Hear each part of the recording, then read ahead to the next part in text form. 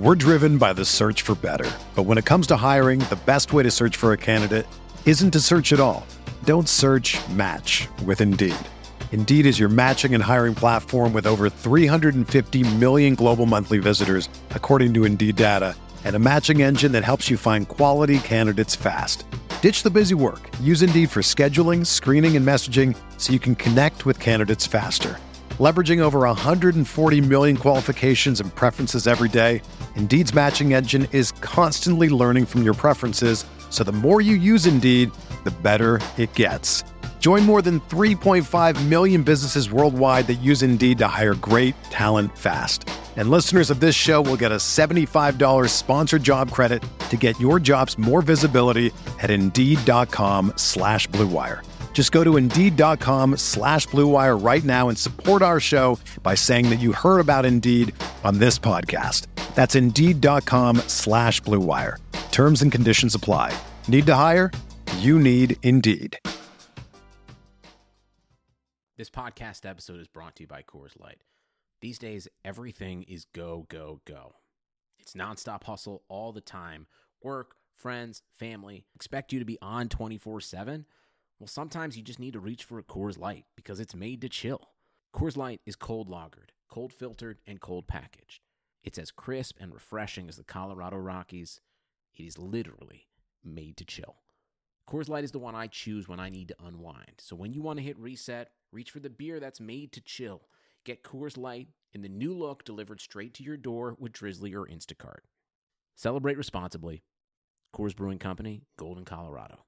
You can't control what's outside your home, but you can control what comes in. Because Clorox disinfecting wipes kill 99.9% of viruses and bacteria, including COVID-19 virus, when used as directed on hard, non-porous surfaces. So whether it's from dirty doorknobs, dirty shoes, or something else, outside germs won't stand a chance. When it counts, trust Clorox. Kill Pseudomonas, Salmonella, and influenza virus type A2. Kill SARS-CoV-2 on hard, non-porous surfaces. Use as directed.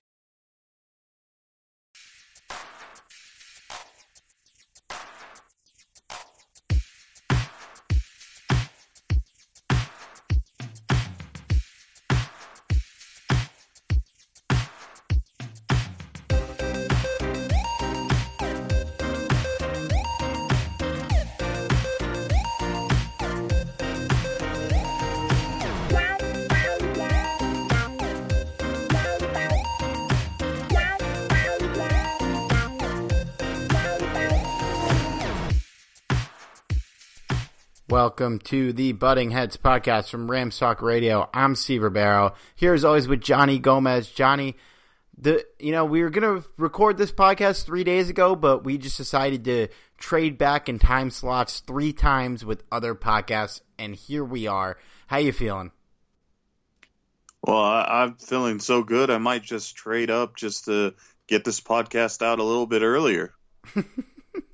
We're trading back, and we were actually supposed to record Friday night, but we traded back up into the Wednesday morning podcast slot on Rams Talk Radio. So here we are, wheeling and dealing, just like our guy Les Snead.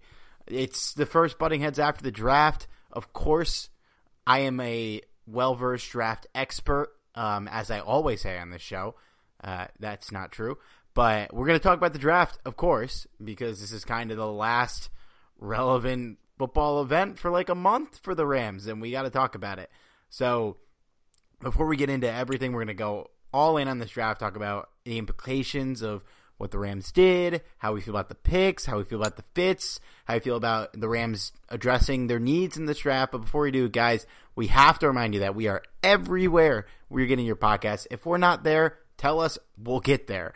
Places like iTunes, SoundCloud, Stitcher, Spotify, Player FM, Android, Google Play, iHeartRadio, and Radio Public.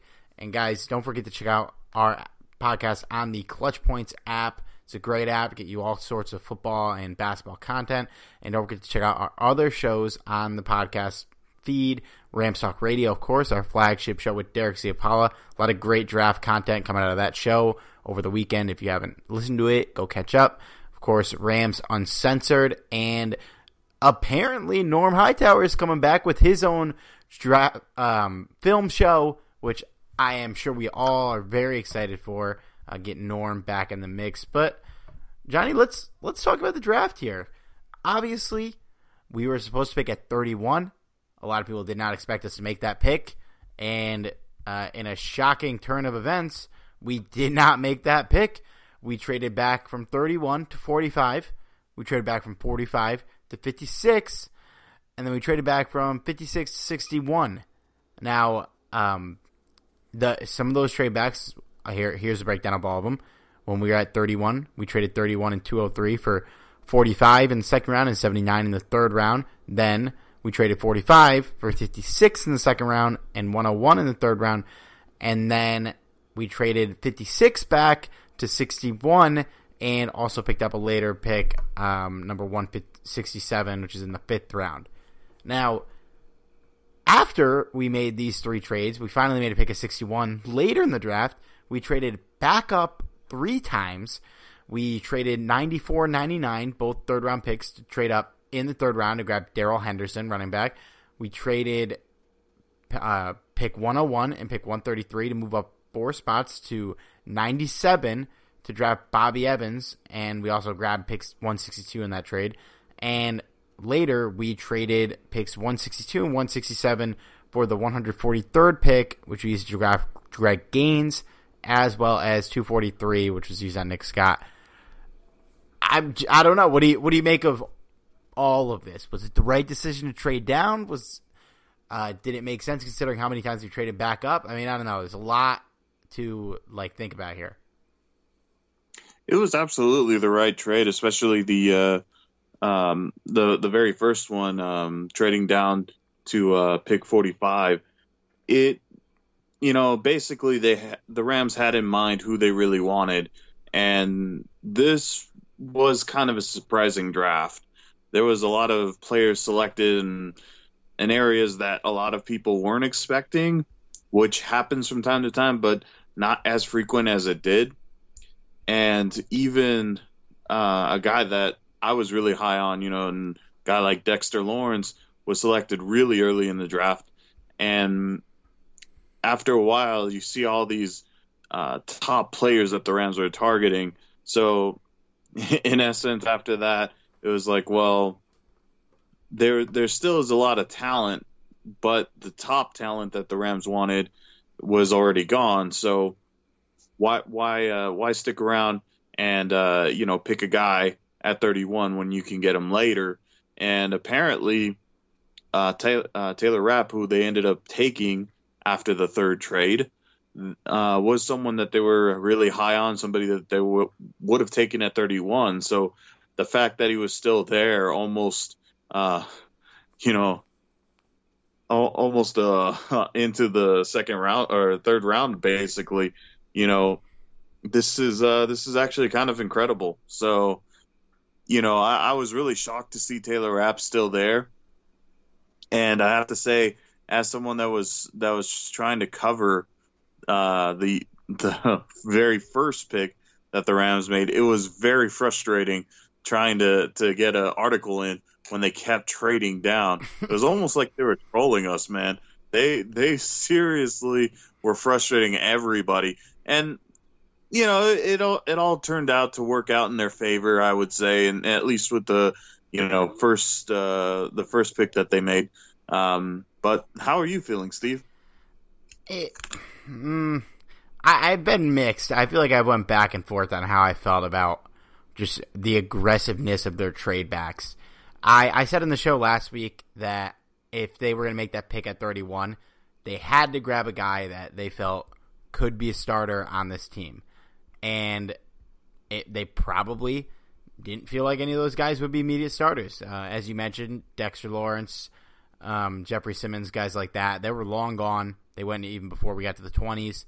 So the D-tackle prospects that were probably high on our board were gone. So at that point, I think they definitely were committed to trading back. And they did pick up some decent draft capital on these trades, all in all, from moving back to 61. I think we picked up in the process 79, 101, and 167.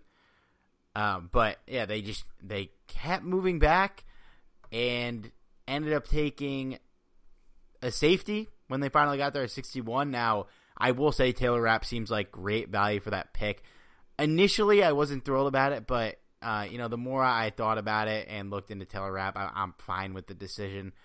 It's just, I don't know. Here's my thing, man. They traded up again later a bunch of times, and we're going to talk about all these prospects, but their first 3 picks were a safety, a running back, and a cornerback. And we're, at least for this season, we're pretty set at all those positions. We have a lot of money invested into our running back. We just signed a new safety, and we think highly of John Johnson. Now, granted, it seems like a lot of people think Taylor Rapp will kind of fit into the role that Mark Barron and to a lesser extent Marquis Christian played last year. We will see how that plays out, but it's just kind of mind-blowing to me that given that the fact that right now they have 3-4 guys that we drafted last year that didn't play a lot that'll be penciled in as day one starters. In particular, Noteboom, Brian Allen, and Micah Kaiser really didn't play at all. And they don't really even try to draft guys that could take over those spots.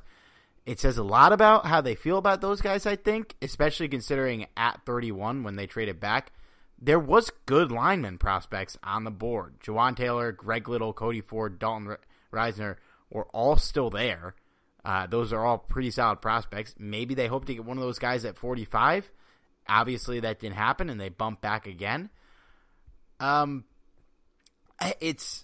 don't know, man. I like these players for the most part, at least in particular. Rapp, Henderson, and David Long seem like really good players, but we don't need – I don't know how much we need these guys. And I get building for the future. The David Long pick makes a lot of sense because Peters and Talib are both expiring contracts. You get him at 79. He seems like a really solid player for that pick. I think that's late enough to where, like, at 79, you could draft a starter for next year that you think will be able to do that role. And, in the past, Les has been very good at getting corners in that range. Tremaine Johnson obviously comes to mind. Janoris Jenkins, he's a little earlier, but still, you get where I'm going with that.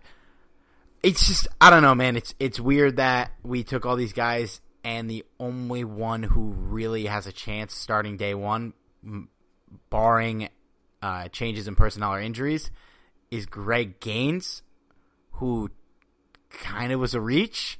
I mean, I don't know. It's just, I don't know how I feel about them. Like, in the long run, all these picks could work out, yeah, and I think that a lot of them will. But it's just, for a team that's going to contend this year and has holes, some serious holes that they didn't really fill up, and they're going to fill up with third, fourth, fifth round talent from last year, it just seemed kind of odd to me that they didn't even try to address those positions early on day 2, let alone day 1. But that's just where I'm standing. I guess all in all, I was happy they traded back from 31, but trading back twice after that, I'm not sure. I'm not sure if I like that move. Well, I think it just kind of boils down to I think they had an idea of who they wanted in terms of offensive line, especially the top upper echelon offensive linemen. You mentioned a couple of key guys there, guys like Jawan Taylor, Greg Little. Those are guys that are kind of the upper echelon of this year's draft. But if we're going to be 100% honest, this year's draft class just isn't that spectacular, at least in the top talent in the offensive line. And I think where Les Snead was kind of getting at was that I could technically draft an offensive lineman with our, first pick, or I could trade back and get someone that he has just as much faith in. And while that may not necessarily be the case completely, I'm going to tell you 100% right now, maybe not so much with Jawan Taylor. It actually stunned me that the guy dropped so far down. But guys like Greg Little, I have no faith in that guy. Like, this is a guy, I recall him at the high school level and having, like, so many recruits wanting this guy so badly because of how big he was. And basically that's really all you're getting with Greg Little. Like, I believe it was the Carolina Panthers that ended up getting this guy, and they're basically drafting him because of his size. In terms of technique and everything else, this guy is raw at best. Like, this isn't a guy that you're going to hope that is going to really come out and be your day one starter. This is a guy that's you're going to hope learns from your offensive lineman coach and hope, something turns out.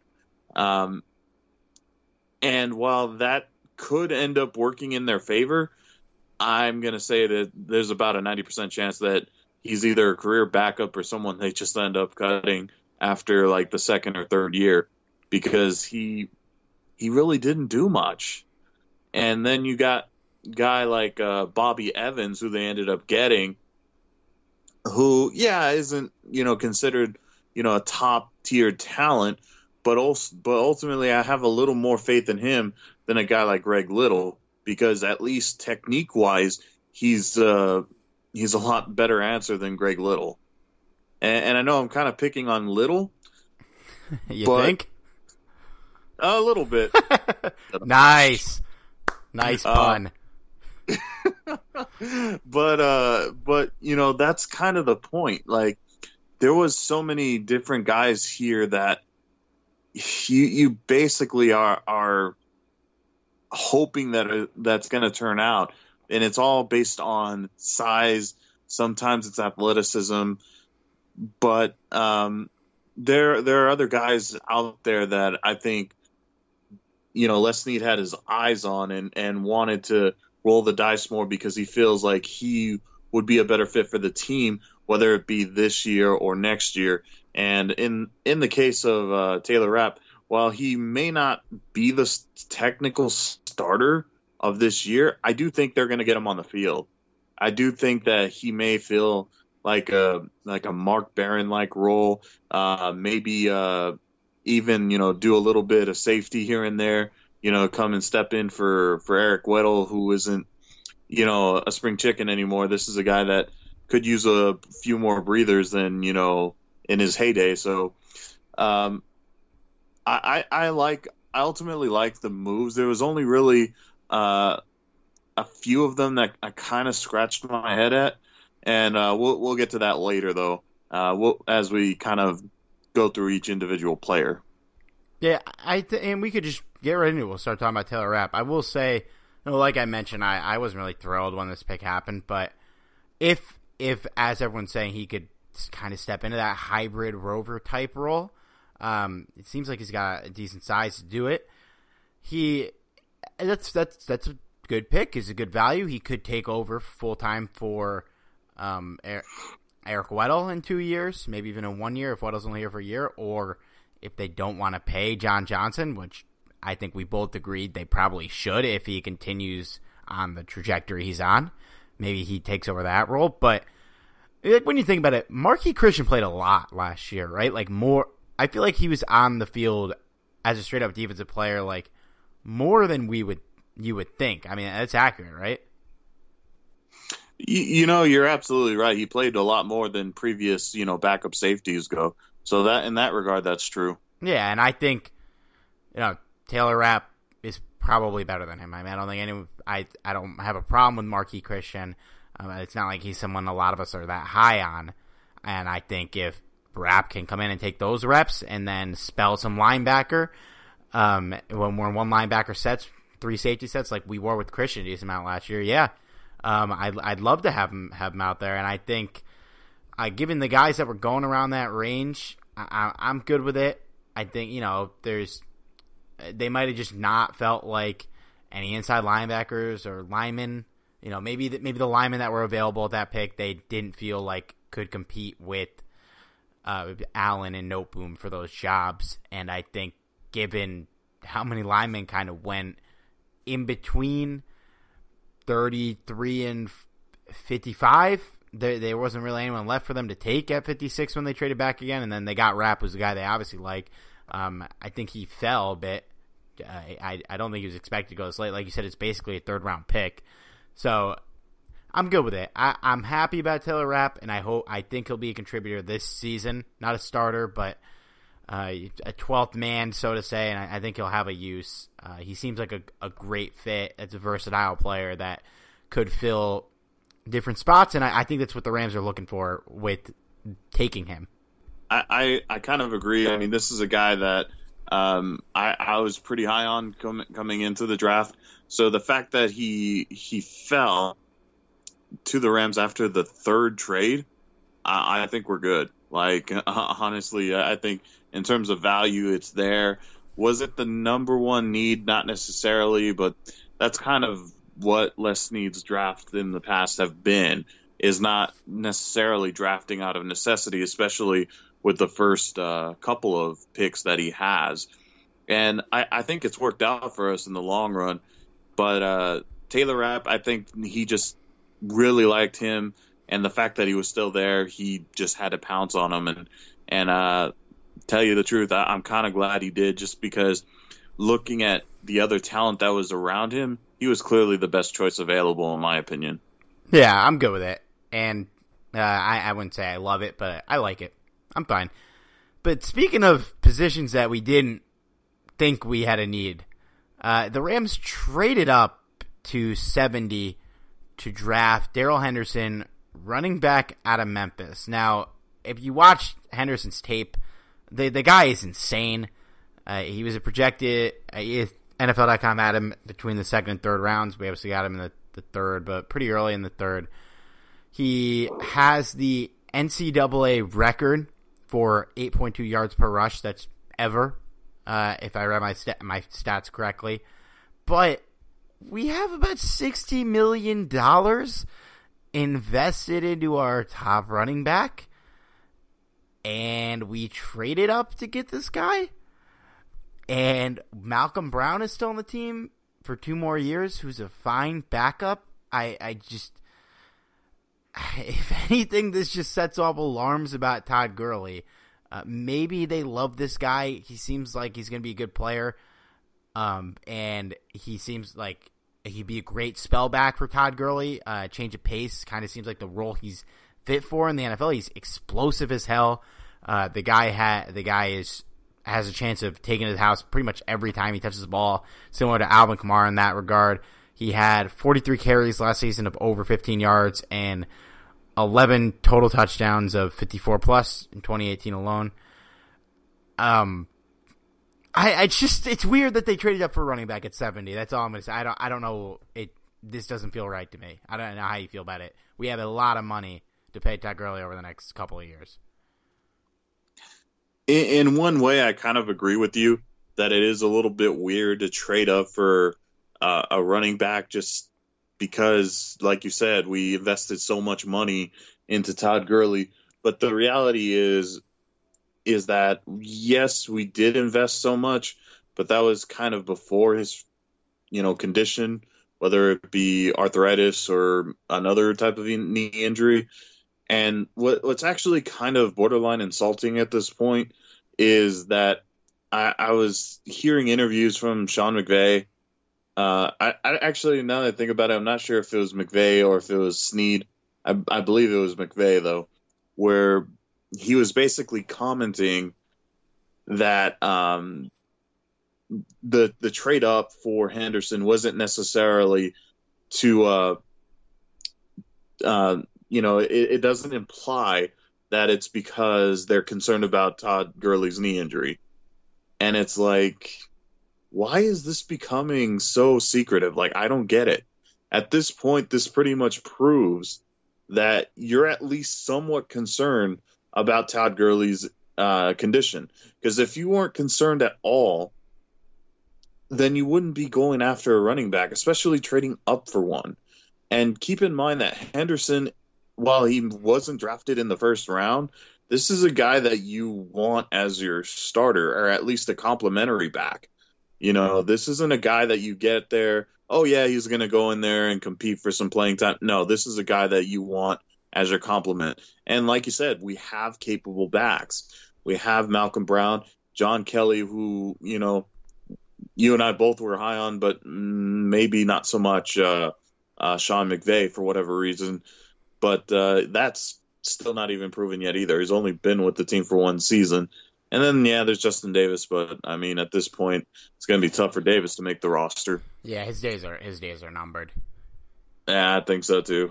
But so that just it becomes irritating that they're not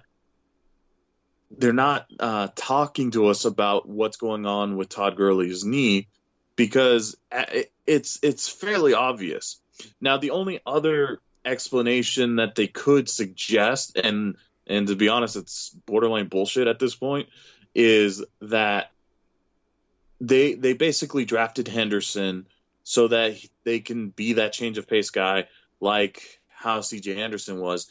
And I think the point here is that they wanted C.J. Anderson back, and it's pretty obvious why they would, but they couldn't afford him.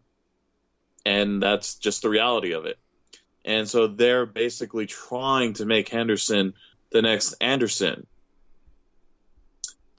But now you're stuck. You're stuck trying to put Henderson there next to Todd Gurley, and you almost have to at this point because you moved up to get them to get Henderson at this point, and that part confuses me a little bit. Not that Henderson isn't worth it, because I think he is going to do some great things with the Rams. But again, you have so much talented running backs at this point. It's like you really need to focus elsewhere. And I think Sean McVay was just kind of really really impressed with Henderson overall, that he wanted to have like this guy as, another Arsenal point on this team, which he can be. He certainly can be. And I think he isn't going to be just the running back. He's also going to be a guy out in the backfield also that could be that threat too, which basically Malcolm Brown can do the same thing. So again, this is where it gets a little bit confusing, but at this point, I think the only people that the Rams are fooling at this point is themselves, because it's become clear as day that they're at least a little bit concerned about Todd Gurley's knee injury. Clearly, you don't make this move if you're not concerned at all, because you're paying him so much money. Just for clarity here, I'm looking at his contract. He is making yearly cash $5 million this year, or a $9 million cap hit this year, $17 million next year, $13 the year after that, $14 the year after that, and $12.5 the year after that. There's an out before the 22 season. We lose $4 million in dead cap, but still, like, you don't trade up for a change of pace back when your running back is a 3-down back when he's healthy, which apparently I don't think he is. I mean, I know they love what they had with C.J. Anderson, and against Dallas, that 1-2 punch was awesome, but neither of them did much against New Orleans or New England, and Todd Gurley, I don't think he loved being off the field for that long chunk of time like he was against New Orleans.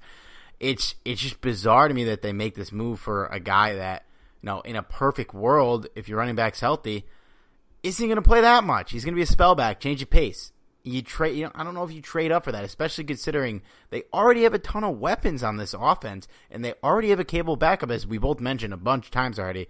Malcolm Brown is a pretty good backup running back. I mean, he's nothing crazy. Henderson obviously is a much higher ceiling, but it's crazy that they actually did this.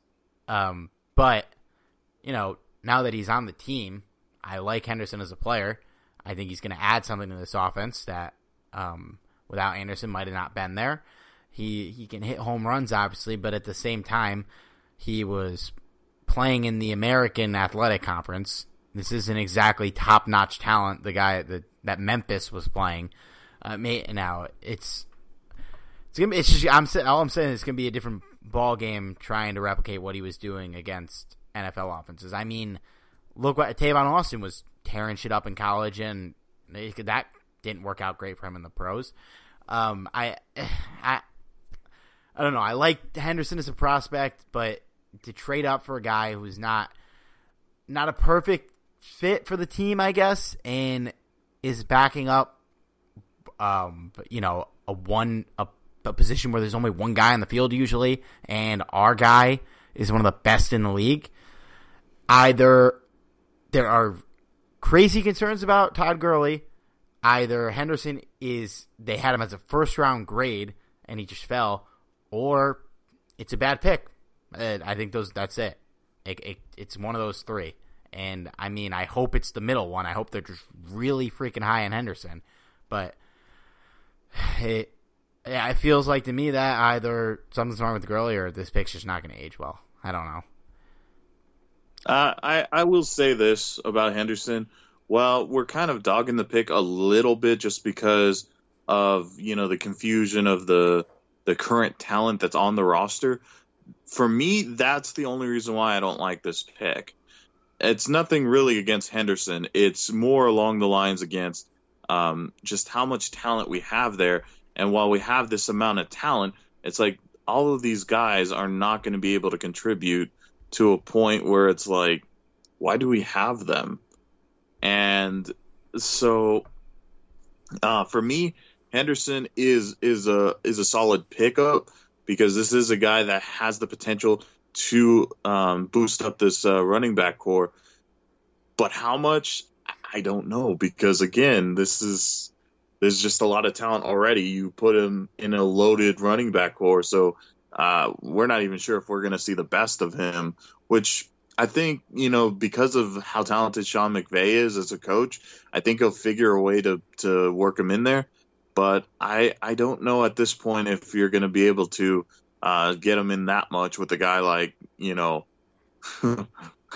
with so much talent there. It's just ridiculous at this point.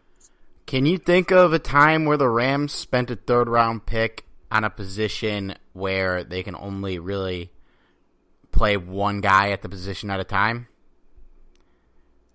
No. No, I can't. There was a quarterback a couple years ago that we took in the third round that the pick aged pretty terribly, and the guy never played. I think this will be better than that, but I was thinking running backs, man, and then you went and brought him up, your BFF, and oh man. Hey, I got to sneak in Sean Mannion mentions where I can. We'll see how that plays out, and I'm sure we'll talk about Henderson a lot more in the coming months. But before we get to the back end of this draft, guys, we have to give a shout out to our sponsor, Jim Hawk, and his book, Hollywood's Team: Grit, Glamour, and the 1950s Los Angeles Rams. This is a great read for anyone who wants to learn more about the Rams' history or just loves a good story about this book is about the 1950s Rams through the lens of Jim's dad, John, who was an offensive lineman for the team from 53 to 57, played in an NFL championship game, and more importantly, was a father. It's a son story of his father. It's the team he played for in the era of glitz, glamour, and future Hall of Famers. Future Hall of Famers and great players such as Norm Van Brocklin, Bob Waterfield, Tom Fears, Les Richter, and Crazy Legs Hirsch. Even Night Train Lane is in this book a little bit. It's a book that spans the 1950s Los Angeles Rams and the city of LA and the landscape as a whole in the nifty 50s. You can find Hawk's book online at HollywoodSteam.com. You can also find it on Twitter at HollywoodSteam. It's available in both hardback and electronic form at Amazon and Barnes & Noble. And you can also find this book just through various booksellers on the internet. Paperback is coming in September. Guys, this book is worth every penny for any Rams fan out there. Johnny read it. He loved it. I'm in the process of reading right now. I'm loving it. It's a great book, guys, and it's just a great story about a person's father and the legacy he left behind. Guys, trust me. Hollywood's Team, Grit, Glamour, and the 1950s Los Angeles Rams by Jim Hawk. It is well worth your time. The Rams' next pick at 79, we talked about it a little bit earlier, cornerback David Long out of Michigan. This was the initial pick they received from trading back at 31. So I think moving back from 31, picking up this pick, grabbing David Long, it makes that decision worth it. I still don't know how I feel about moving back from 45 all the way to 61 and not picking up, it wasn't great draft capital, but basically the draft capital we got allowed us to move up and grab Darrell Henderson, Bobby Evans, and Greg Gaines easier. So we'll talk about those guys, but I like this pick a lot. I know I mentioned I wanted starters, but when you're at this point in the third round, if you could get a guy who feels like he could be a starter long term, but doesn't have to be this year, I think that's a good move. He was a shutdown, lockdown cornerback last season at Michigan. He led the NCAA with allowing just 29% reception rate on his targets last season, which is crazy. He seems like he'll be able to make the transition to the NFL. He's just really just when you're getting a guy with these accolades coming in at 79, you got to be excited about it. And Aqib Talib and Marcus Peters are expiring after the season. Who knows if they'll have the money to keep either of them, if those guys will even be back. With Peters, we'll see how he performs this year. Maybe we want him back, maybe we don't. But it's nice to get a guy who seems like we could believe in him to be the starter next season, even if we don't see a ton of him this year. And I think we will see a little bit of him this year as a spell cornerback, maybe even working in the nickel if we can fit him in there. But I like this pick. I was happy with it. How'd you feel? To be honest with you, this is probably my favorite pick in the draft for the Rams. And I think it's the favorite pick out of I think it's the favorite pick out of just about everyone. He's certainly one of the better cornerbacks in the draft, and to get him at 79 is actually nothing short of amazing.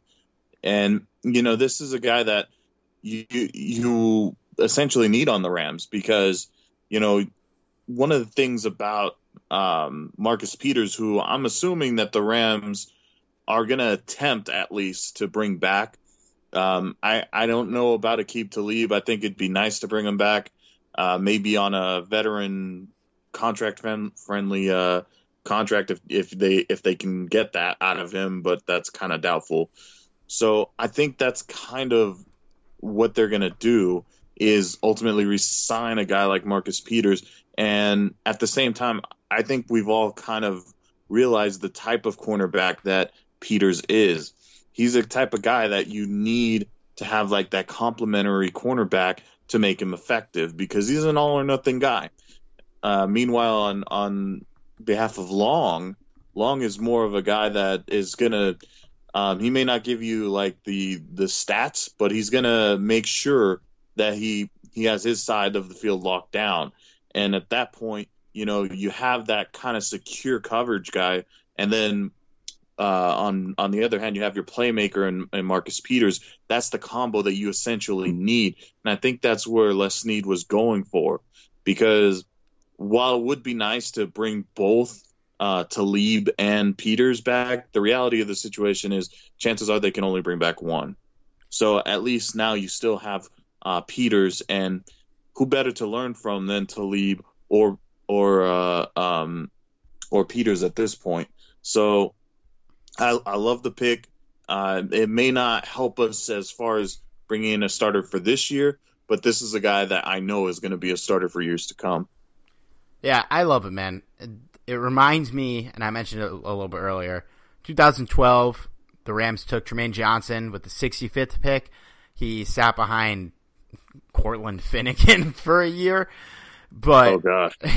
And Janoris Jenkins went earlier in that draft. He ended up being the starter alongside Finnegan. But look what happened. Tremaine, he got to learn under behind Finnegan for a year.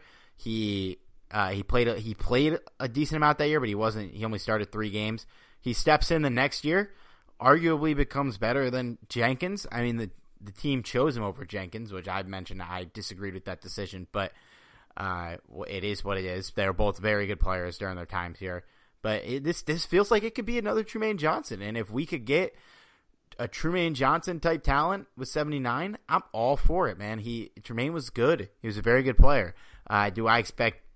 I think it's more realistic that David Long becomes the next Trumaine Johnson than the next, Aqib Talib. But that's fine. At 79, that's completely fine. That's a cornerback you want. When you have Peters on the other side, you feel good about those combos. I do think there's a chance Talib stays next year, depending on the money that's going to be out there. He's getting up there. I don't know if it'll be a lot. I could see him wanting to just stick around, play for Contender on a team-friendly deal, ending his career. But, yeah, man, I don't think there's a ton to say about this pick outside of it seems like David Long could be a starter after this season for the Rams, and unlike everyone else on this list, the path is pretty clear to him being that starter, more so than anybody else. Let's talk about the other third-round pick we made. Bobby Evans, offensive tackle out of Oklahoma. The Rams traded up from 101, traded up 4 spots, gave up and moved back 30 spots later in the draft to grab Bobby Evans. He primarily a tackle, can play both left or the right side. So again, this is a guy who's probably not going to see the field this season. Kind of seems like if he's going to have a role in the future, he'd be groomed to take over Andrew Whitworth's role after this year, and Noteboom would end up becoming a guard, which he's slated into play right now. What do you think of this pick? Well, I don't know if I would have selected him as high as they did.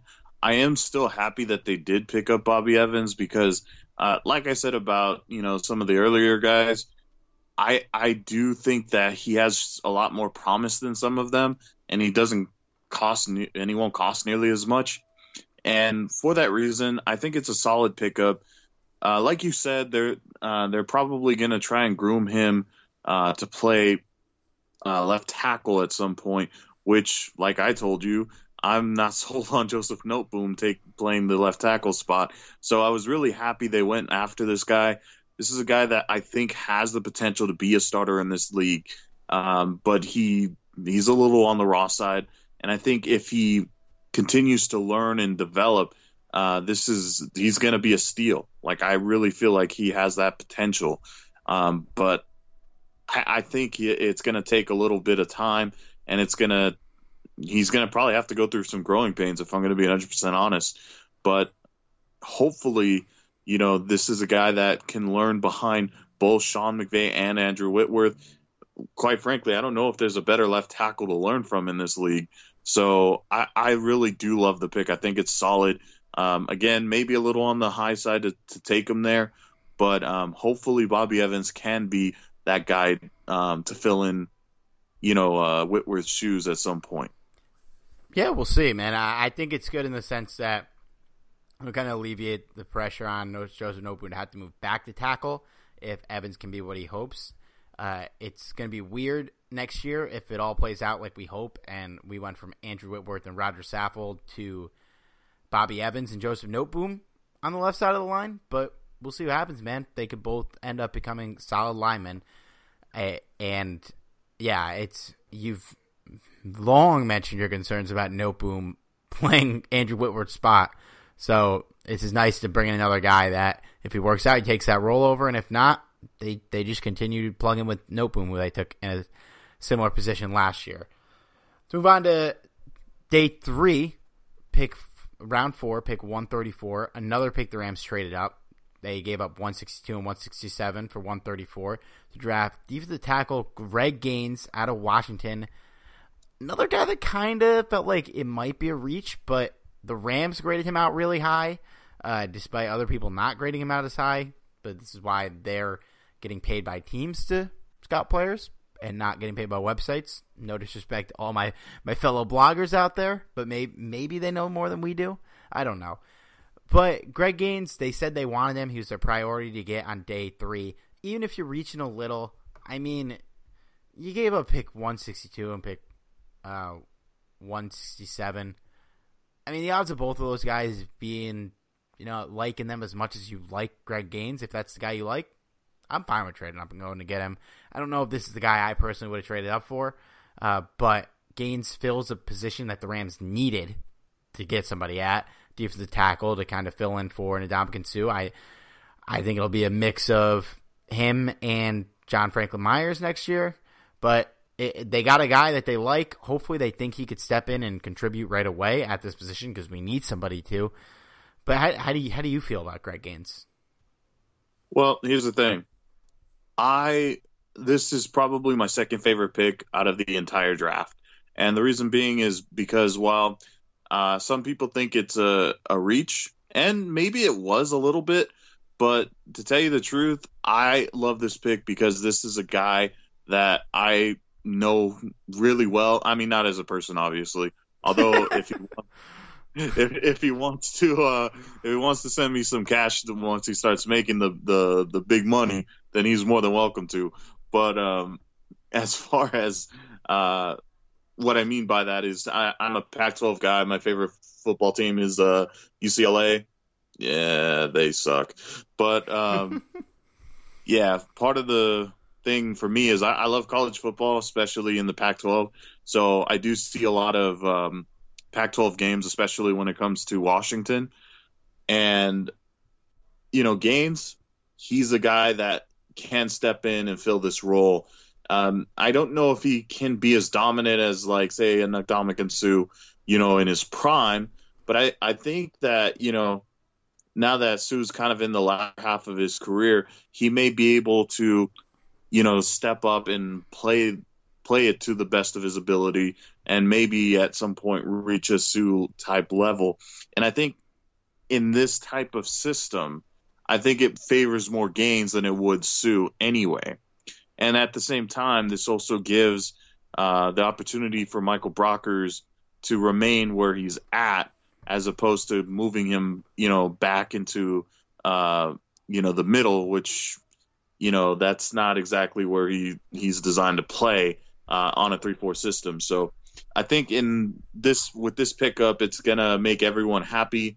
And then again, you also have a guy like John Franklin Myers who could step in and be that kind of rotational guy. So I really love this pick a lot. I think that it's going to be one of the more underrated selections that the Rams make. But will he start? Will he start and be as productive as we want him to be? It's hard to say, because while I do think he can be that role player, I don't know if he can step up right away, just because, again, it's the NFL. It's not college football anymore. So it's going to be at least a little bit of a transition for the guy. So hopefully he can be the guy that I think he can be, and maybe even to an extent that the Rams think he can be. Because if so, the Rams may have got himself a steal with this pick. You could say something like, I don't know if you can really trust a guy who you picked on day 3 to, come in and either be a starter or an immediate contributor. Well, we got 3 guys from day 3 slated in as starters this year from last year's draft. They didn't really play a lot last year. So I think we should try to expect Gaines at least to contribute. Maybe not be the starter, but we're going to need somebody in there to be the first guy off the bench. And I kind of hope he can do it. I think there's a chance he can.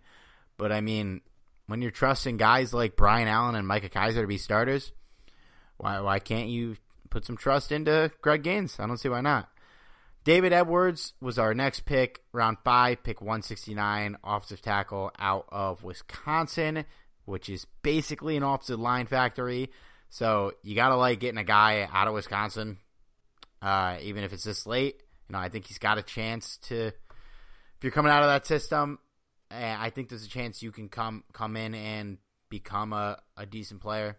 Maybe he ends up just being a role player as the first lineman off the bench. I don't know, but I'm fine with it. It's the 5th round. You got some line depth. Got a guy that can have a chance.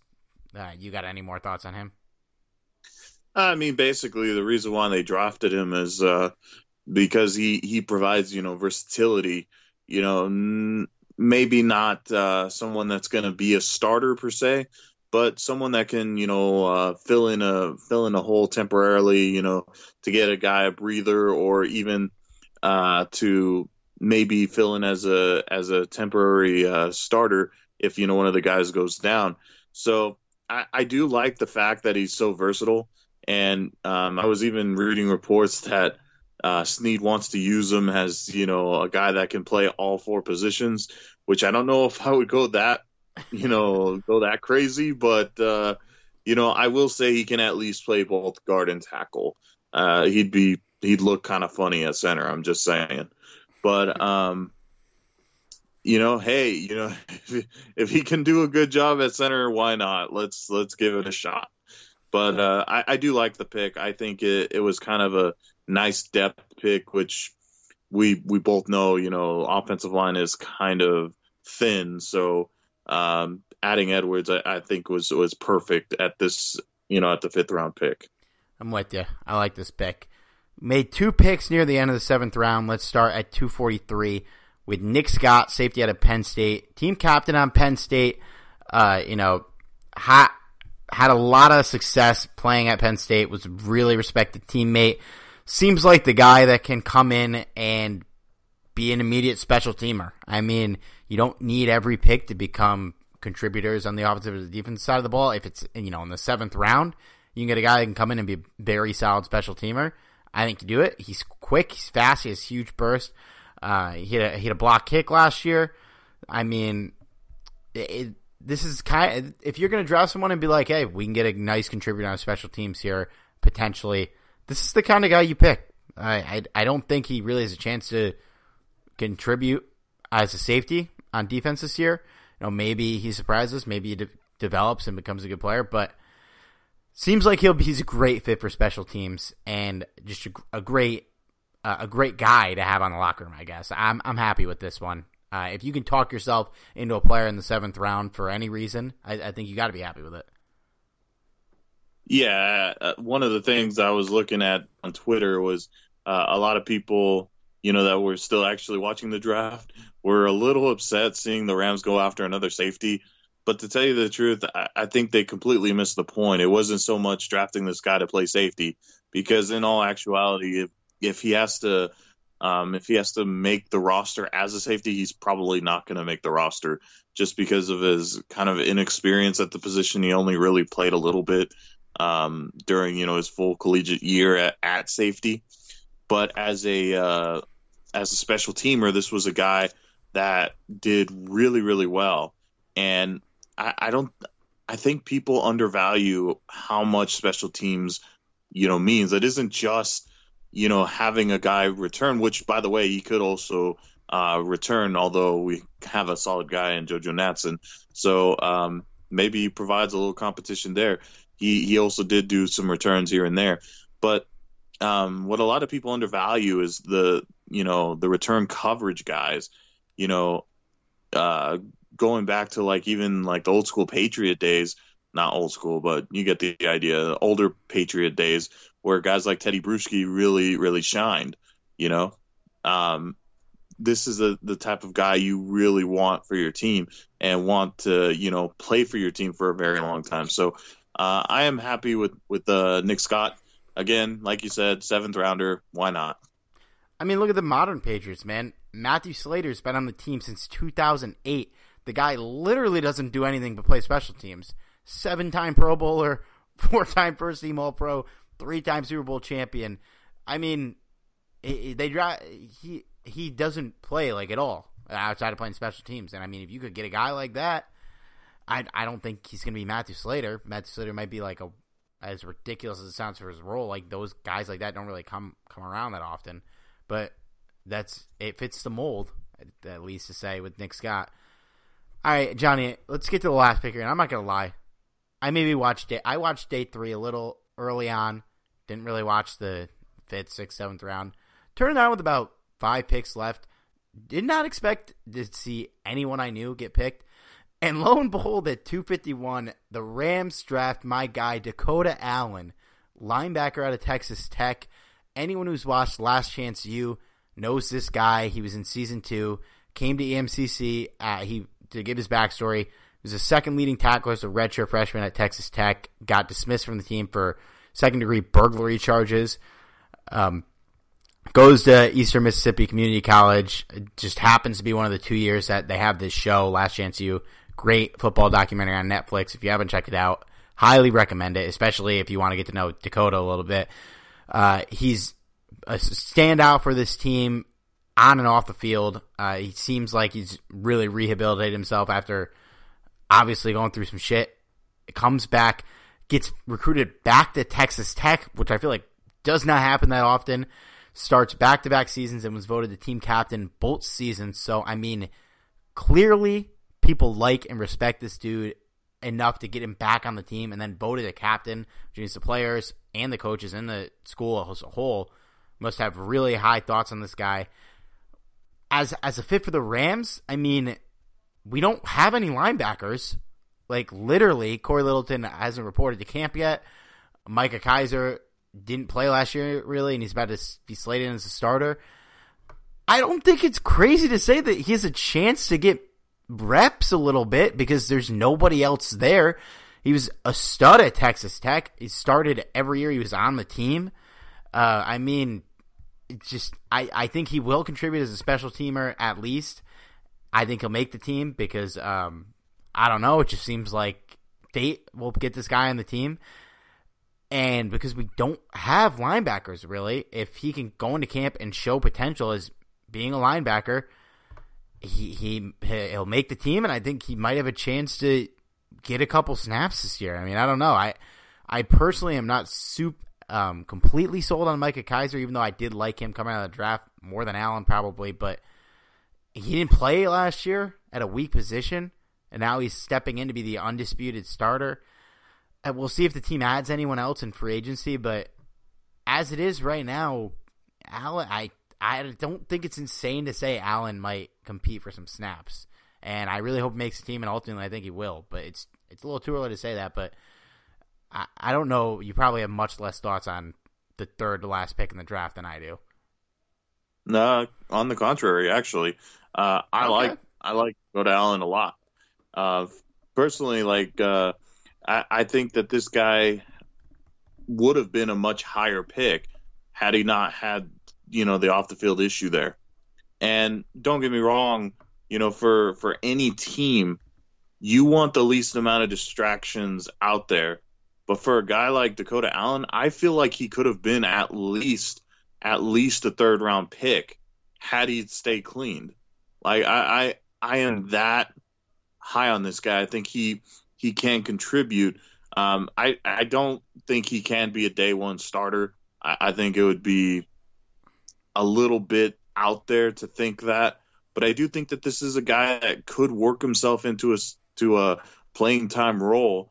And I think that if he's really serious about redemption, really serious about staying clean, really serious about becoming the man that he wants to be, then he has an opportunity to redo his whole life. And let's face it, there's a lot of guys that don't get that second opportunity.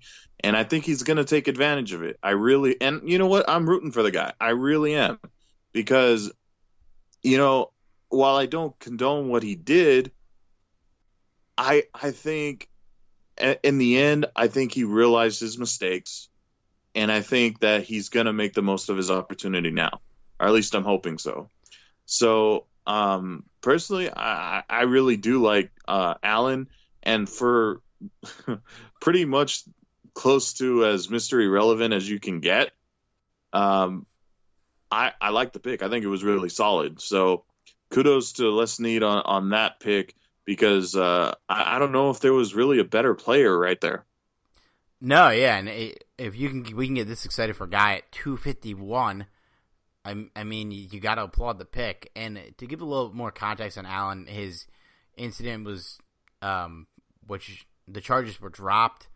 Him and two other Texas Tech teammates all got released from the team, but it was a home burglary and gun theft, which is what they were charged for, but all the charges were dropped. You could say, yeah, a crime is a crime. And yeah, he did the crime and he did the time, and he came back, and by all accounts, he seems clean as a whistle right now outside of his past. The crime he got arrested for, it's when that's a crime that you end up in a really shitty situation in life and you do something stupid. I think that's, robbery is something that as a person, there's a path to coming back from it without being labeled as, a criminal and a bad dude overall. Yes, it's a very, very shitty thing to do, and yeah, he should have gotten kicked off the team for it, and he did, and he worked his way back onto the team, which I think says a lot about him. And I think there's no reason at this point in time to think that there should be any character concerns to me personally after watching him on the show and watching him, just knowing what we know about him going back to Texas Tech. And you could say stuff like, yeah, it's a TV show, but they don't portray everybody on the show to being a great dude who's doing everything they can to rehabilitate themselves. A lot of people that are on the show don't.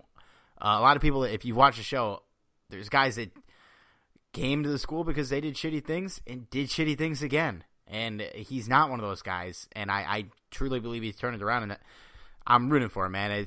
I haven't rooted for a 7th round pick on the Rams as hard as I will root for Allen in a long time. So I'm stoked that we get a guy like that on the team. It should be a lot of fun to watch him in the preseason and hopefully in the regular season. All right. Absolutely. Yeah, I mean, you got any last thoughts here on the draft before we wrap up? Just that I think if anyone's out there that is questioning, like, you know, because I've seen kind of a mixture of responses for this draft, and if anyone's like kind of questioning like it completely, now it's fine to question some of it because like even, you know, you and I have our fair share of questions, but there are some people that are kind of taking it completely wrong. Like I've seen people saying like this is the worst draft that they've ever seen and that, you know, Snead totally tanked it. And I'm like, no, I mean, could it have gone differently? Sure. But this was basically a plan for the future. And I think that's what people need to realize. You know, it may not have that immediate punch, but keep in mind, guys, we didn't have low round picks either. You know, or we didn't have high round picks. My apologies. Yeah, right. We didn't have high round picks. You know, this wasn't. We didn't have a shot at guys like Devin White or anyone like that. It would have been nice, but we went to the Super Bowl last year, guys. So no, we're not going to have high picks. So that's something to consider. And while there is still holes, admittedly, I think we're good. Like, honestly, I think this is one of the best ways we could have done. Could have gone a little bit better. Hey, some things didn't go their way. So keep that into consideration. What I like that they did in this draft was everyone they drafted was a stud last year in college for the most part. I need to confirm on 2 more guys before I declare the stat out there, but I will do that while I talk. I just like that, like, you know, these guys aren't really some of the later guys, yeah, they're project-y, but I think like even with guys like Dakota Allen or Nick Scott, when they step onto the field for week 1, you're gonna know or not know if they got a chance to be something or not. Like in training camp, you're gonna find out quickly. Like this seems like these guys, like they were studs in college and will know if they can adjust to the pro game or not. I think quicker than we would think, and I love that these are guys that are decorated college athletes for the most part. Okay, here's my stat. Nick Scott didn't make any all-conference teams. David Edwards was 2 times second team all-conference. Everybody else was first team all-conference last year in their respective conferences, and Darrell Henderson was first team all-American. So, I mean, these are guys that were dominant college players pretty much. I mean, I could say that at least about Rapp, Henderson, and Allen were all phenomenal college players. And, you know, you like to get the sexy project picks. You like to bring in the DK Metcalfs, but these guys, yeah, they're not as, you know, the ceilings aren't at sky high for a lot of them, but most of these guys, their ceilings are at least starters. And this more attainably than, you know, whatever like a DK Metcalf type project player can be. I mean, yeah, that guy has a chance of being one of the best receivers in the league, but he also has a chance of being Brian Quick immediately. So I respect that they went with guys that all seem like they're already good players, and we'll find out rather quickly whether or not they will be able to adjust to the pro game. And I think most of them will be able to. I think I'm confident in these picks. Really, the only picks that I didn't like were because we didn't really need the players. I think Darrell Henderson is a very good prospect, but I don't like taking a running back that high. And yeah, I don't know. That's about it though, man. These are all stellar prospects for where we got them, I think, for the most part. On a side note there, I would rather have Cooper Kupp than DK Metcalf, just saying. Look, I think with DK, that's the kind of guy that if you take him at 32, you're like, Jesus Christ, like, what the fuck are we doing? But you take him at 64, you're like, okay, yeah. DK Metcalf at the end of the second round, the greatest player in the history of the NFL draft combine, like, hell yeah. Why not? I could definitely, I mean, we don't need him, so it'd be a whole nother conversation we took him, but if I'm Seattle, I love that pick at 64. I think it's a great pick. If they took him in the first round, no. But second round, yeah, man.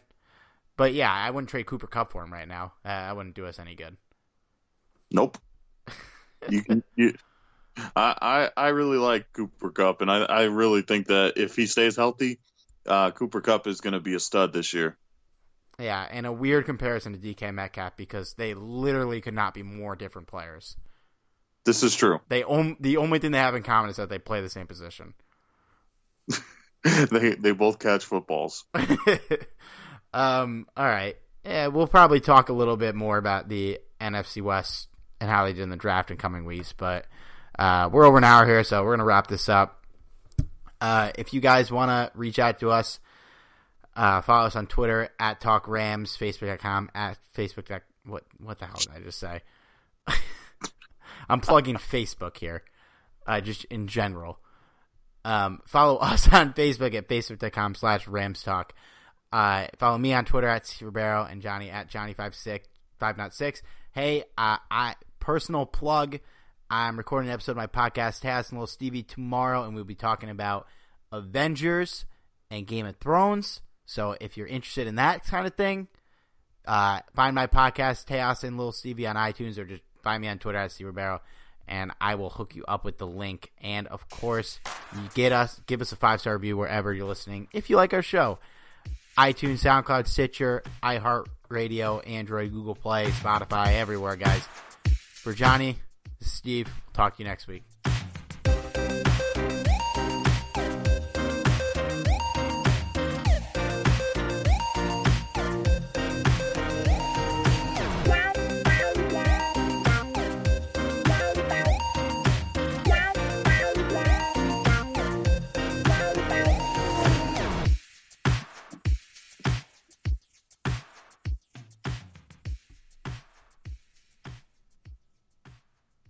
You can't control what's outside your home, but you can control what comes in. Because Clorox disinfecting wipes kill 99.9% of viruses and bacteria, including COVID-19 virus, when used as directed on hard, non-porous surfaces. So whether it's from dirty doorknobs, dirty shoes, or something else, outside germs won't stand a chance. When it counts, trust Clorox. Kill Pseudomonas, Salmonella, and influenza virus type A2. Kill SARS-CoV-2 on hard, non-porous surfaces. Use as directed. You can't control what's outside your home, but you can control what comes in. Because Clorox disinfecting wipes kill 99.9% of viruses and bacteria, including COVID-19 virus, when used as directed on hard, non-porous surfaces. So whether it's from dirty doorknobs, dirty shoes, or something else, outside germs won't stand a chance. When it counts, trust Clorox. Kill Pseudomonas, Salmonella, and influenza virus type A2. Kill SARS-CoV-2 on hard, non-porous surfaces. Use as directed. Nobody builds 5G like Verizon builds 5G, because we're the engineers who built the most reliable network in America. And the more you do with 5G, the more building it right matters. The more your network matters. The more Verizon engineers going the extra mile matters. It's us pushing us. It's Verizon versus Verizon. 5G built right from America's most reliable network. Most reliable based on rankings from RootMetrics second half 2020 U.S. report of 3 mobile networks. Results may vary. Award is not an endorsement. Everyone is talking about magnesium. It's all you hear about. But why? What do we know about magnesium? Well, magnesium is the #1 mineral that 75% of Americans are deficient in. If you are a woman over 35, magnesium will help you rediscover balance, energy, and vitality. Magnesium supports more than 300 enzymatic reactions in your body, including those involved in hormonal balance. From functional medicine doctors to mental well-being and female hormone experts, we all know that magnesium is the one mineral to improve all aspects of well-being and health. But which one? Magnesium Breakthrough from Bioptimizers, the trusted choice recommended by leading experts with 7 best-absorbed forms of magnesium to ensure your body receives the support it needs for overall well-being. Go to bioptimizers.com/balance today and use code BALANCE10 for 10% off. Support your journey to wellness at BIOPTIMIZERS.com/balance. Magnesium Breakthrough from Bioptimizers, your foundation to optimal health and vitality.